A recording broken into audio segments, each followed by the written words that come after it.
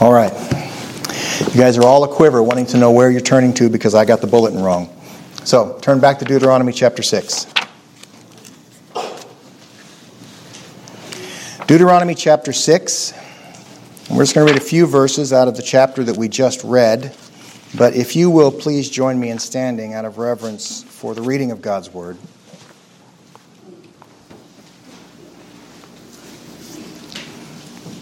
Deuteronomy 6, beginning at verse 4.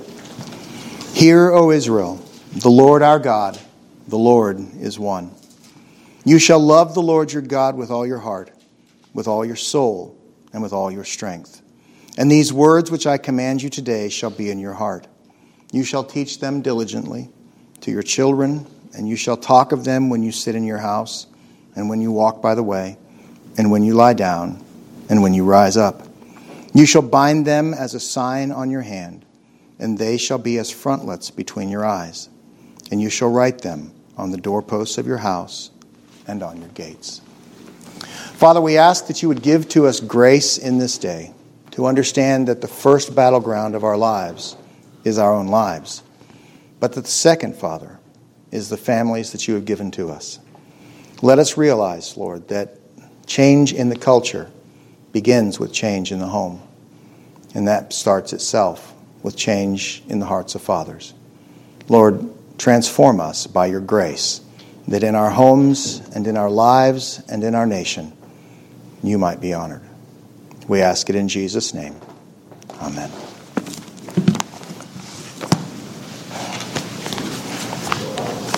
So I was laboring most of the week on the sermon that I was expecting to preach, carrying on in Hebrews.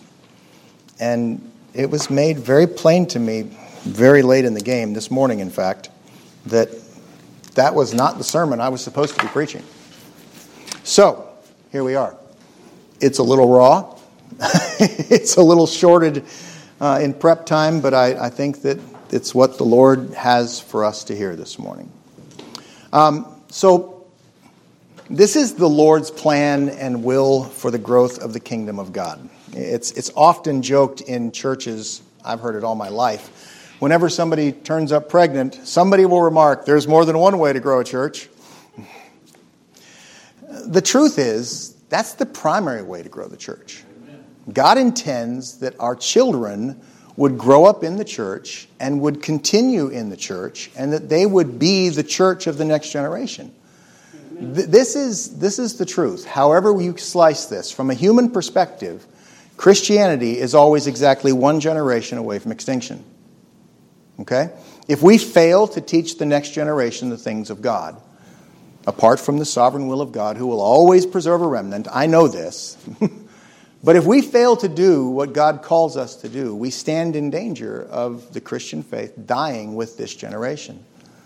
And we see it all around the world. We see churches that are diminishing because there is no new life in them. There is no new blood, neither no new converts nor new children. And some of that translates to the fact that in the mind of many, church is the place for old women and very small children. And they learn that because dads don't take their children to church. They learn that because fathers are absent from church. And when fathers are absent from church, when children are old enough to feel like I can make my own decision, guess where they are? They're with dad. They're doing whatever he does. They're modeling his behavior. They're following in his footsteps. And so what God calls us to do is to remember that the kingdom grows through families, and it starts with fathers. There are two things that will ultimately change the course of this nation: revival and awakening. And honestly, as we think about how God calls fathers to live, we are going to be considering both of them. Revival that changes our hearts will awaken the hearts of those with whom we live. And guys, there's no place where this is more important than in your own home. So let's take a look at what God has to tell us here in Deuteronomy 6. This is kind of the seminal passage of what it is to be a Jew. It's called the Shema. And Shema is the first word in Hebrew which says hear. So if you want to know how to say hear in Hebrew, say Shema. That's what it is. It means hear, O Israel. And so this passage has become kind of the cornerstone of everything that the Jews believed about themselves. And notice where it begins. It starts with God. Hear, O Israel, the Lord our God, the Lord is one. Now, so what does this mean about how you live out your life as a father? Well, first of all, if you're going to be an effective father, you have to be doctrinally correct. You can be the best man in the world, raising your children with every human idea of rightness, spend all the time in the world with them, teach them to be good people, teach them to be good citizens, teach them to be responsible adults. And if you miss out on being doctrinally accurate and teach them about God, you've missed the boat. Okay? You have to teach them the truth about God, which means that you yourself must know the truth about God. Okay? Notice where the Bible begins. Genesis 1:1. In the beginning, God. Right? It begins with the declaration of who God is, and everything that flows out of the Scripture flows out of the truth that God is exactly who He says He is. Okay? The entirety of our relationship with Him is rooted around the fact that He never lies, doesn't ever get it wrong, and is always right in everything that He does, and has the power to execute everything that He intends to execute, and has the purpose to do what He intends. Okay? He's God. In a nutshell, that is called sovereignty. God is over everything. And if we're going to raise our children in the truth, we must understand the God with whom we have to do. We must know who He is, and we must set ourselves to walk in obedience to Him. Moses commands the children of Israel to hear. He commands them to hear that God is one. The central declaration of this Jewish faith says God is one. He is the true one. He is the supreme one. He is the only one. There is no room for any other.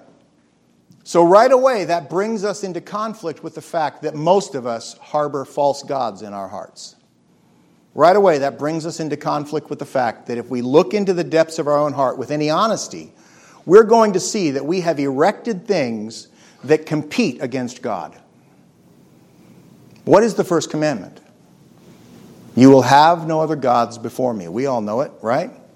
The Hebrew literal says, you will set no other gods before my face. And what does that mean? It means don't hold anything else up and expect me to recognize it as God. Amen? Don't set anything else before me. Neither ahead of me sequentially, nor in front of me locationally. When I look at you, I should see no loves but me. Everything is about the love that I have for you and the love that you have for me. This is the first commandment lived out. And we have to understand what this is. The simple truth is that this idea kills every other religion. There are no other gods. There is no multiplicity of gods. And all of the religions that start with a God who is anything less than that are ultimately false. All of the religions that say God is this, but you have to add your own little bit, they're ultimately false. All of the religions of the world, except for a true biblical Christianity, are declared by this declaration to be absolutely untrue. Which means although we are called to be gracious to people who believe something different, we are not permitted to compromise on that truth.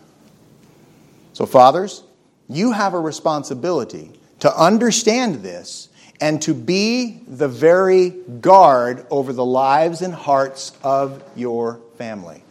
This means that for you, this understanding cannot merely be an intellectual assent. It has to be something vital. Okay? Look again at what Moses tells them in chapter 6 of Deuteronomy. You shall love the Lord your God with all your heart, with all your soul, and with all your strength. So this instruction is to the people in general, but as we read down, we see that it's instructions to parents and particularly instructions to fathers. Okay? You have to be the one who loves the Lord your God with everything you are. Any hope of true reform and a good future for this land or your family begins from this same starting point. At the center of everything in your life, if God is not there, the rest is out of order. If you allow anything to take the place of God's supremacy in your life, your entire life will be out of balance, out of kilter, out of whack, out of focus. It's going to be a mess. And until you begin to relinquish those false gods and give God the place in your life that is His, everything in your life is going to feel that out of kilter sort of wackiness. This is an opportunity for each of us to examine the reality of who we are and to examine the way that we honor our God. Any other attempt to reform this land will end in its destruction. If we seek to make things better by simply addressing them politically, we're going to see nothing but more division. We're going to see nothing but chaos. We're going to see nothing but violence. It will escalate. Unless the church takes her role in leading the nation and in leading what God calls us to be and to do, we will fail.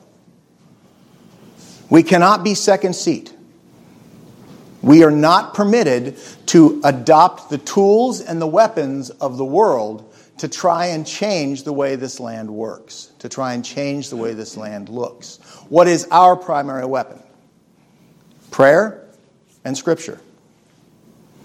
What God has given to us is one offensive weapon in our entire arsenal. We've got a helmet, we've got a shield, we've got a breastplate, we've got a belt, we've got good shoes. None of those things are used to attack but to flee. You have one weapon. It is the sword of truth. It is the very word of God. That is your weapon. And we wield that weapon on our knees in prayer. And we wield that weapon in our conversation. And we wield that weapon first in the confines of our own heart as we submit to what God calls us to be and to do. We have to understand that it begins with us, and it begins with the truth of God's Word, and it begins with the fact that everything we do has to come out of His truth. 2 Timothy 2:2 says this, "The things that you have heard from me among many witnesses, commit these to faithful men who will be able to teach others also." What does that tell us? It tells us that we ought to be living in such a way that our children can look at our lives and see what we're doing and say, yes, I want to do just like Dad. And then we can look at their lives and see their lives honor their God. That's the calling. That's the calling that is set before us. And that's the calling that matters most. Because in the end, when we set ourselves to do this, the first person it moves is you. It changes you. It changes your perspective. It changes your heart. It changes your life. It changes your focus. And it changes your impact. Because it allows you to then begin to be a person who honors his God. You love the Lord with all of your heart, with all your soul, with all your strength. And when Jesus quoted this text, he added all of your mind. That's an important aspect as well.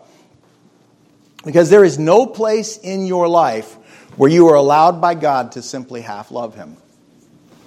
So as God begins to press this on you, it's going to necessitate changes. You remember when Jesus talked about a man trying to build a tower? And he said he started out to build a tower and he got about half done and went, I'm out of money. And then the tower sat unfinished for the rest of his days. And he said, everybody mocks him. And he said, it's like a king who goes to war and he looks at his opponent and says, I'm going to whoop up on you. And then he realizes after the battle has been engaged that I don't have enough army to whoop up on you. We're all going to die. Now, what was he telling us this about? He was talking about the need for us to count the cost of following him. This is not something that's often discussed in church. We're too crazy to get our numbers up. We want to make sure that we're the biggest church in town. So if I'm telling you up front that following Jesus is going to be costly, I might scare you off if you're not sincere and earnest in being called by God. But if you are being called by God, and I tell you count the cost, what's that mean? It means that you're going to come into this arrangement with your eyes open wide and with your heart clear and understanding, yes, this will be costly, but I'm prepared to pay the cost. If you're going to go into a restaurant and buy a fancy dinner, that's okay as long as you have enough money in the bank to do it. I don't object to you spending money on something like that. I have nothing to say about it except to make this example. If you walk in to have a fancy dinner, you better make sure that you have enough. So if you're going to seek to follow Christ, be prepared to pay the cost. There will be things that God calls you to let go of. There will be things that God challenges you to change your mind about.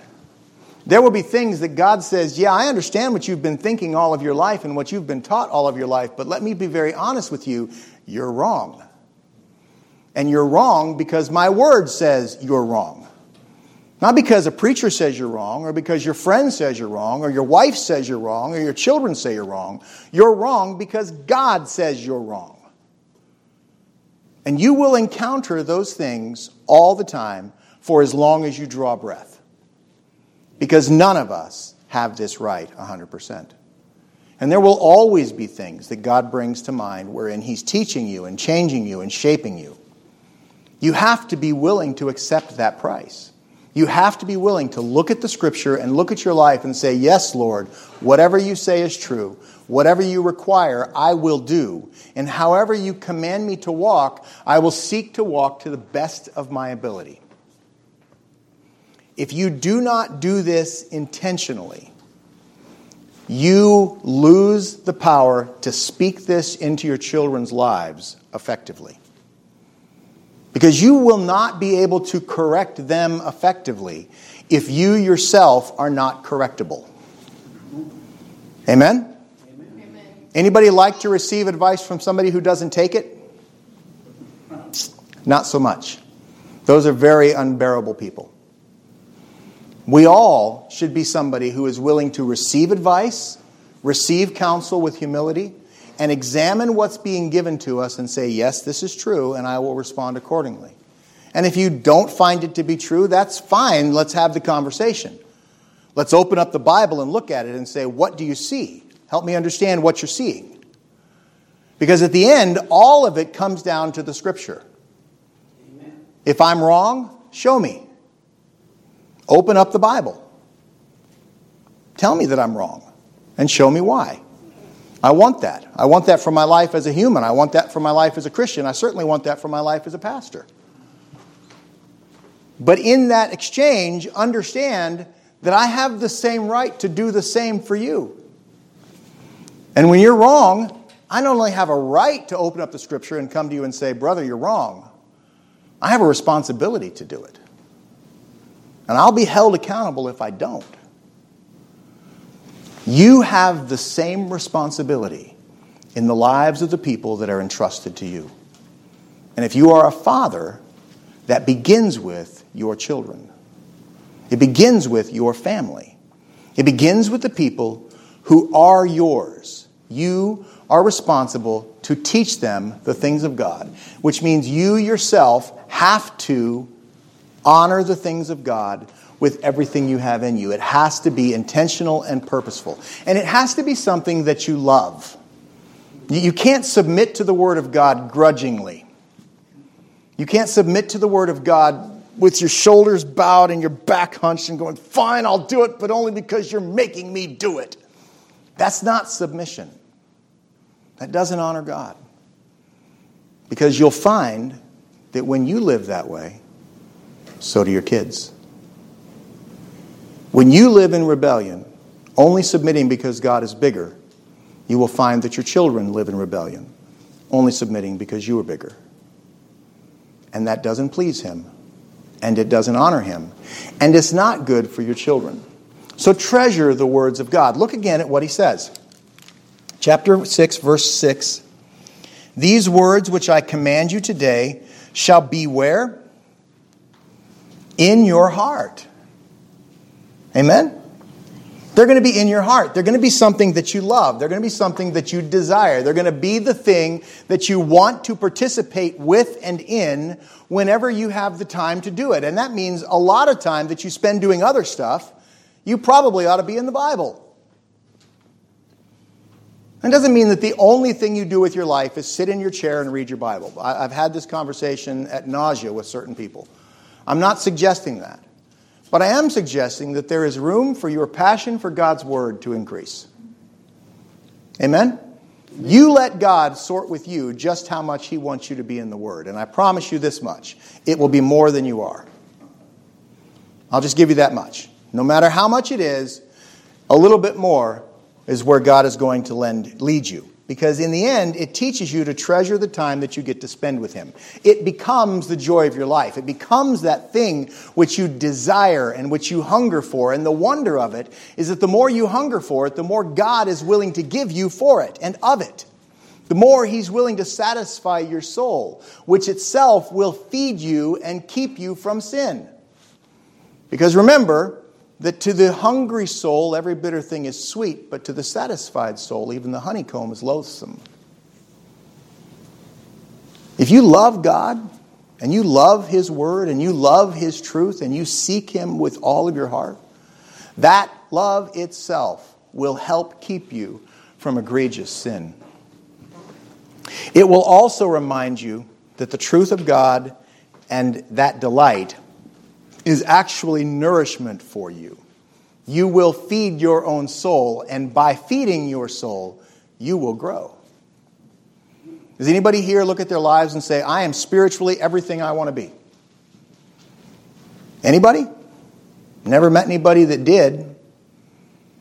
Even pagans want to grow a little bit. How do you grow? You love God. You seek His face. You spend time with Him. You read His Word. You pray. You live out what He tells you to do. You obey the simple instructions. He'll give you more once you get these down. A little bit at a time is typically how He tends to work. All of these things mean that you are growing. And there is always room for growth.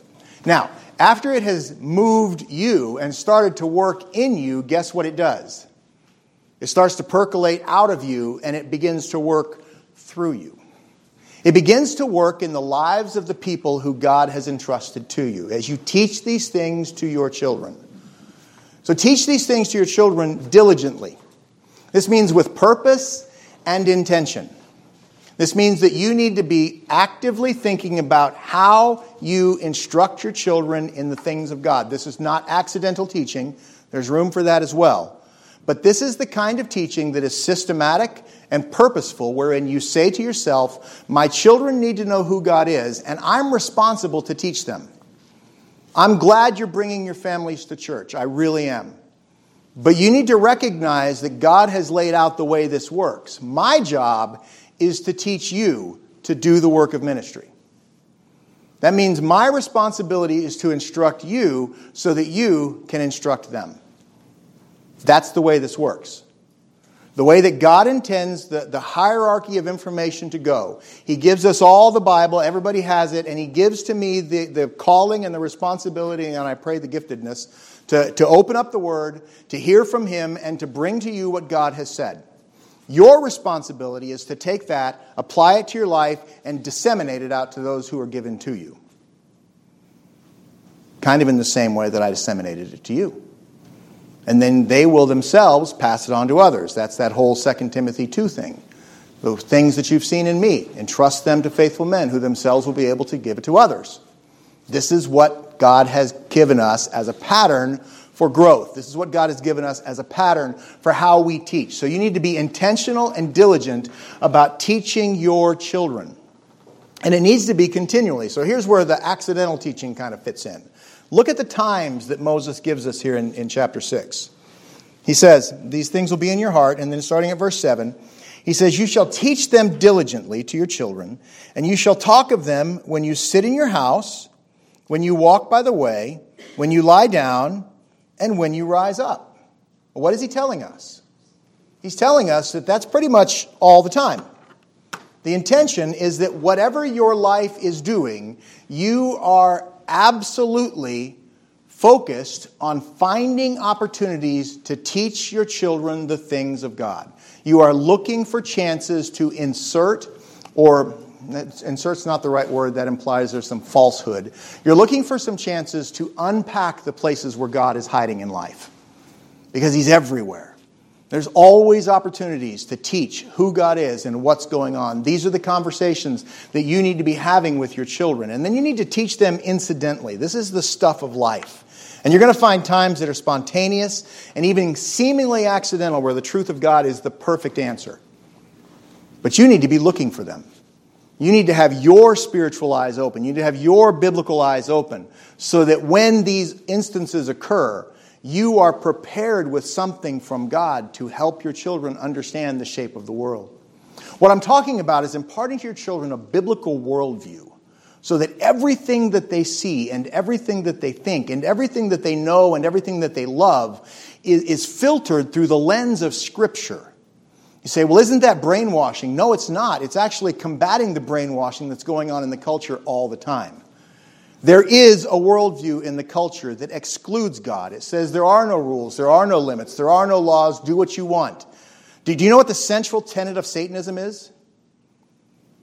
Do what you will. That's it. That's how you be a good Satanist. You do whatever you want to do. So what our culture is teaching people is to go be Satanists. They're not putting on black robes and slaughtering sheep as far as I know, but maybe they are. But they're teaching children that they are their own God and that they can do whatever they want without consequence. So what I want us to do, what God calls us to do as the people of God, is to inoculate our children against that worldview with a biblical worldview. To teach them that however you want to think about things, there is a God that one day you will stand in front of. There is a God that one day you will give an account to. And there is a God who Himself sets the rules. And those rules are non-negotiable. We have violated His rules. We have violated His principles. We have violated His tenets. And every single one of us is guilty and deserving of hell. And it is not until we are washed in the blood of Christ and set free from the sin that bound us that we have hope, that we have life, that we have purpose. It is God's work to do that in us. It is God's work to transform us. It is God's work to save us. It is our job to do everything that we can to teach our children the things of God so that the Spirit has a ready supply of truth inside of them to use as He's working in their lives as well. How many times have you found your life altered because you thought about something in the Scripture and it gave you wisdom and gave you guidance to know what to do and how to do it? Well, did that come out of nowhere? Did you just invent the truth of Scripture? I hope not. It's there because you put it in there. You opened the Bible, you read it, God planted it in you, and it was brought out in the right time. You need to be mindful about giving your children that same guardian, that same heart. And at the same time, we also need to be teaching them openly. There needs to be constant reminders set before you. Moses says, bind them as frontlets before your eyes, write them on the doorposts of your house. I'm not suggesting that. But you do need to be actively seeking for ways to build your life in such a way that there are constant reminders set up as guardians around your life. Scripture on the walls is fine. But let there be other things that you're doing that when somebody starts to go astray, they might have a reminder that will grab them, pull them back, help them not walk off in falsehood. So as God works in you and changes you, and it translates through you into the lives of your children, it also then begins to change them. So look with me at Ephesians chapter 4. We're going to find the New Testament restatement of this Old Testament truth. I said 4, I meant 6. Chapter 6, verse 4. Not chapter 4, verse 6. I'm sure it's a good verse, but it's not the one I wanted. Ephesians chapter 6, verse 4 says this. And you, fathers, do not provoke your children to wrath, but bring them up in the training and the admonition of the Lord. Now we're given two halves of the coin here. We're given a negative statement, do not do this, and a positive statement, rather, do that. Both halves are equally important, and we're going to start off with the negative. So first of all, he says, do not provoke them to wrath. This means that you must not act in such a way that your life and interaction is intentionally aimed at making your child angry. The word wrath is this deep-seated unhappiness, this deep-seated anger, this deep-seated boiling cauldron of rage that some parents seem determined to provoke in their children. Okay? This is forbidden to us. Now, it does not exclude correction of both verbal and physical, and we'll talk more about that later. And it does not exclude moments when your child becomes angry, because all kids get angry. It doesn't exclude their sinful rebellion or behavior that's going to happen. It does mean that when those things happen, you have to be the adult. You are forbidden from being petty or mean-spirited in your dealings with children. Okay? And you may not act according to God in a manner and attitude that you know will make them fill up with wrath and anger. So don't do the things that you know they hate specifically because you know they hate them just because you can. This is not just about children, by the way. Sometimes this defines us in our interaction with people as a rule. Sometimes we just like to stir the pot. And sometimes we just like to make people upset because we think it's funny. There's a difference between a joke and being mean-spirited. And sometimes we lose that line. And we lose it pretty quickly with our children because they don't have the depth of understanding that we do. So it requires us to interact with them in a different way. It requires us that we need to interact with them in a way that is always couched in love. We are not to drive them away from God and away from ourselves, but unto them. It means that we must not make them bitter about you, about life, or about God. The rule is grace and mercy, grace and mercy, grace and mercy, grace and mercy. As often as you can, in the fullest ability that you possess. Lavish love, grace, and mercy, even when you must correct. And we'll talk again about correction here in a minute. That's just kind of an overarching guide. So, then he gives us this positive half of the statement. We are to bring them up, and there's two halves of this instruction. The first is training, which is discipline, and admonition, which is instruction. The first is what you do to them. The second is what you say to them. So we're going to take them actually backwards. We're going to talk about training first. This encompasses the whole of the instruction that's been given, but it also includes the specific goal of a father's role. You have a responsibility towards them all the days of your life. You are dad. You will always be dad. Even when they're married and have their own children, you are still dad. You have a responsibility. Now, the way that works changes and matures. The dynamic alters slightly. But you will always be the one who is influential in their lives if you have established a healthy relationship. If you have established a good, healthy, biblical, God-honoring relationship with your children, you will always be one of the first people that they turn to for counsel and advice when things don't make sense. You will be the one that they come to when they don't understand. You will be the one that they come to bounce ideas off of and to discuss things with. And I pray that you will be the one they come to for an exclusively biblical perspective. That must be what we offer. That must be consistently who we are. Because as we walk in that way, not only do our children grow, but we also continue to grow. We also continue to grow up. This is how you impact them for an entire generation. The power of a father to shape the lives of his children cannot be overstated. Proverbs 22:6 says, "Train up a child in the way that he should go, and when he is old, he will not depart from it." Plant them in the truth. Train them up according to their bent and according to the way that God has made them. And train them up to love the Lord their God. It doesn't mean they won't wander. It doesn't mean they won't stray. It doesn't mean they won't sometimes break your heart.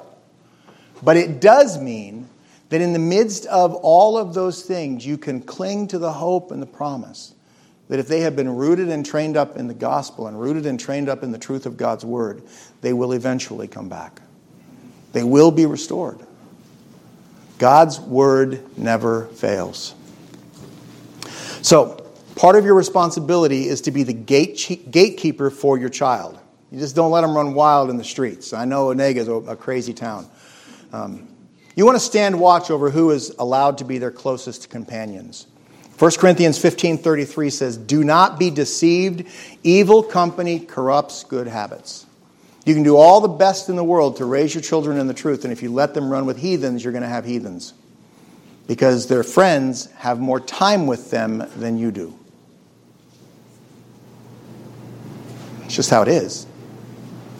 So you get to be the gatekeeper over that. You get to be the one who says, yes, you can see that person, but here, where I have influence over them as well. You need to be the one who's standing guard over that. You need to be the one who's paying attention to it. You also need to be the one who is standing guardian over what they see, hear, and read. Pay attention to the books they're checking out from the library. Pay attention to the music they're listening to. Pay attention to the movies that they're watching. Pay attention to the things that they are exposed to, and be mindful of that. Be mindful of the pressure of the culture to warp them, and to be aware of the fact that right now in this culture, maybe not necessarily in this town yet, but in this culture right now, the school is not your friend. What's being taught to the children in classrooms all around this land is intentionally designed to destroy Christianity. And if you don't think that's true, you need to look at some of the curriculum. It's terrifying. Absolutely terrifying.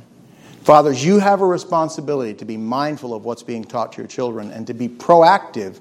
If you're allowing somebody else to teach your children, to be the primary educator in your children's lives, you need to be actively involved in that process.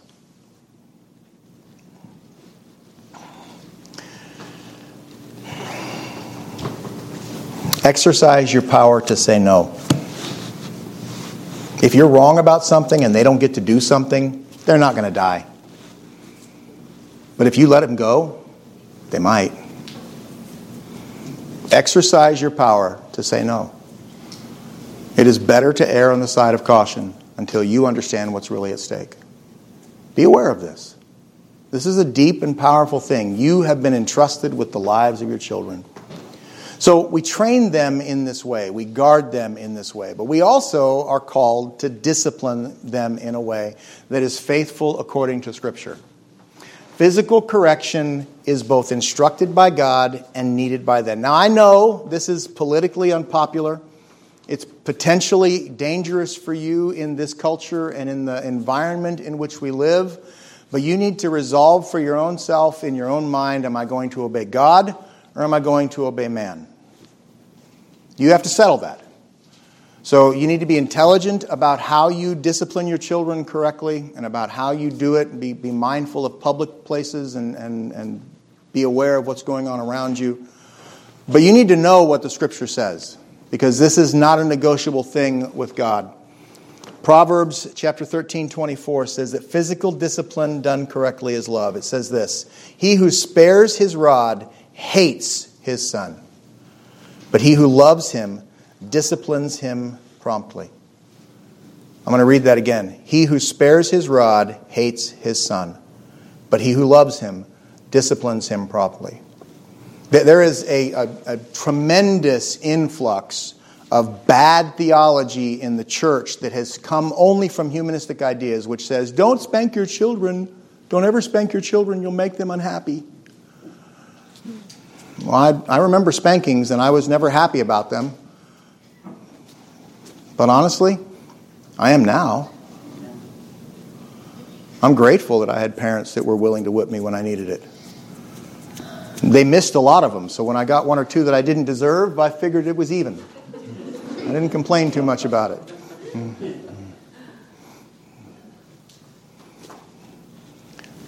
We need to set ourselves to understand that God's not neutral on this question. This is not negotiable. If you will not discipline your children, you are actively hating them according to the Scripture. And I don't care what Dr. anybody says about it. I know what Dr. God says, and that's enough. We have to embrace this. We have to be willing to say, Lord, I trust that you are right. But there are some guidelines just for awareness. And this is key. Never, ever, ever strike your child when you are angry. Under any circumstances, for any reason whatsoever. It's not acceptable because you are not in control of yourself at that point. It's not a spanking, it's violence. Be clear, be calm, be direct. Sit them down, tell them what they did, why they're getting a spanking, administer the punishment, and when you're done, give them love, give them a hug, tell them you still love them, make sure that they know that your relationship is not damaged, is not broken, is not fractured, but that you are helping them to not make bigger mistakes later. Bring all of it to the Scripture. Make sure they understand why what they did was wrong according to God's Word. And make sure they understand why your response is appropriate according to God's Word. Bring it to this ground, and in doing this, your physical discipline will be corrective in their life rather than destructive. The bottom line of it is that God gave children a reset button. Firmly padded, well-positioned, easily accessible. Right on the backside, right in the middle. The reset button. And it helps cement what you're saying. It helps them understand, and it will get their attention, I promise. Proverbs 22:15 says, foolishness is bound up in the heart of a child, but the rod of correction will drive it far from him. Proverbs 23, verses 13 and 14 says, do not withhold correction from a child. If you beat him with a rod, he will not die. You'll beat him with a rod and save his soul from hell. Now, the sad truth is this. If you will not discipline your child, you can be certain that God will chasten you through them. Because Proverbs also says this. Chapter 29, verse 15 says, the rod and the rebuke give wisdom, but a child left to himself brings shame to his mother. So what happens when we as followers of Christ set ourselves to raise our families in the truth, to discipline our children according to God's Word, to instruct them in righteousness, and we set ourselves to live this out? It starts out, it changes us. It goes through us, and it changes them. And after it changes them, it begins to change the world. Because remember, this is the primary place wherein we grow the church. In families. In our children. Because as we are teaching our children to love God, and they are learning to love God, and they are growing in grace, and growing in truth, and growing in righteousness, what happens is they become themselves people who will go out into the world and impact the world for Christ. This is then a continuum. This continues to press out. This continues to grow in grace. Fathers matter. Do you know what the single largest common denominator in our prison system is? It's not abuse. It's not drugs. It's not race. It's not socioeconomic status, no matter what you hear in the news. It's fatherlessness.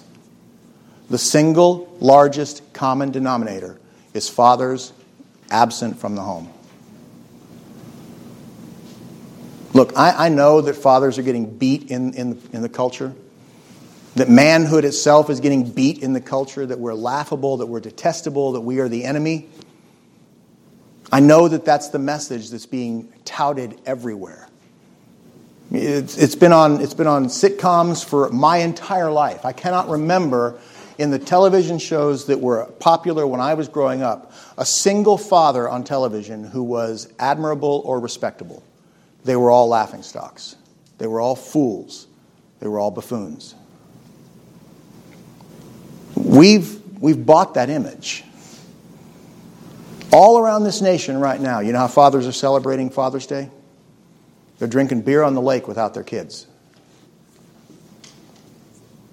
They're doing everything they can to be away from their families.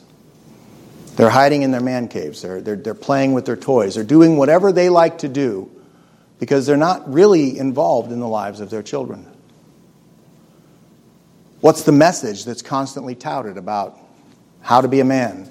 Have this toy, have that toy, go here, do this, play this game, live this way. That's not manhood.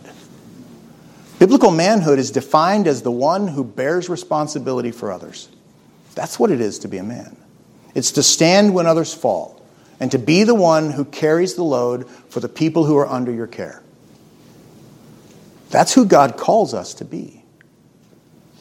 And that image of manhood needs to be reclaimed from a culture that has no idea what manhood is. Now, I know that somebody's going to listen to this and they're going to go, that's toxic masculinity. No, it's not. It's biblical masculinity. And yes, it might be toxic to your worldview. I hope that it is. But it's not toxic to your soul. It's not toxic to the souls of the people who are touched by it.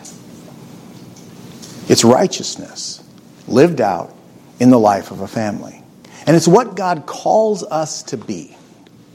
The vast majority of the culture has turned fatherhood into something detestable. And we need to strike back at that by reclaiming fatherhood. And it does not start in Hollywood. It starts with us. They have no power that we do not give them. So take it away. Stop supporting them. Stop allowing them to have influence in the lives of your children. Start speaking truth when lies are touted. Be the change in the midst of this culture by being Christ in the midst of your family first. By standing up for what God has called us to be and to do. You have the charge of your family. Nobody else is going to stand before God and give an account for your family, Dad. Not your wife. Not their teachers, not their friends. You. When you stand before God, you are the one who stood in the gap or didn't, and you are the one who God will come talk to about the condition of your family. It is your responsibility. Bear it. Whether you carry it or not, it's still yours. The way that I look at responsibility is kind of different from a lot of people. I tend to think if I am responsible for something, I am at least going to do what I can to make it work. I may fail, and I do spectacularly often. Ask my wife. Ask my children. They know I fail spectacularly because I don't tend to do anything by halves. But if I'm going to be held responsible, I want to stand in a way that at least I know the mistakes that I'm accountable for are mine. I'm going to do what I'm called to do to the best of my ability. And I would challenge you to embrace that idea. Fatherhood is a high calling. It is the highest calling that a man can aspire to. I would say this. If God has made you a father, it is a blessing. And it is a joy, and it is a privilege, in spite of the fact that it is a terrifying responsibility. But it's a good thing. And your kids need you more than they need anybody else in the world.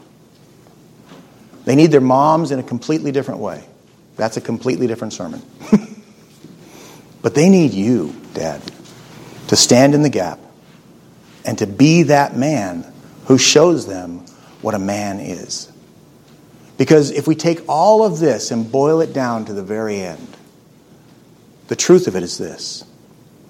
When you begin to teach your children the things of God, they begin to look at you and learn through you what God looks like.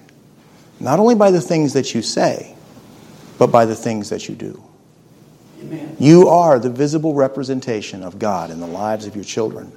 And in many ways, your relationship with them will define how they get along with God. You are the first authority in their life. You are where they learn to respect authority and submit to the authority of God by submitting to you. You are the one who teaches them what's right and what's wrong. And you are the one who shapes that for the rest of their lives. That is a privilege. That is an awesome thing to undertake.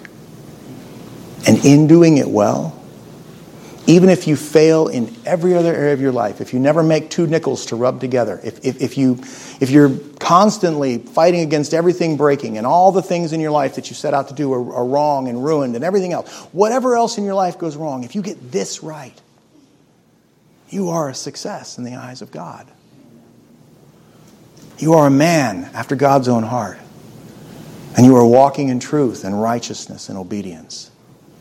And the results of all the rest of it, when you stand in eternity, God's not going to care if your business failed.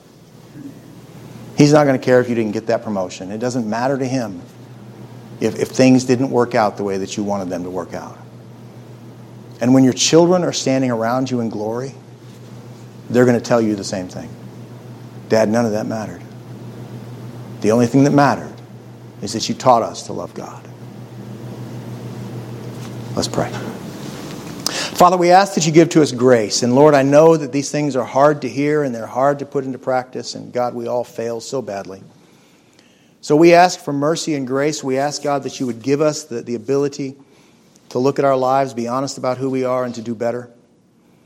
But God, I pray that you will challenge us and that you would lavish your grace over us.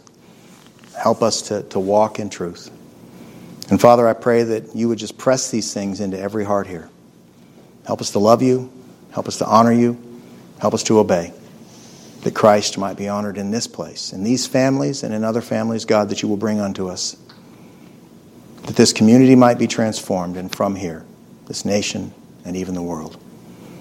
God, let it begin with us, and let it begin now.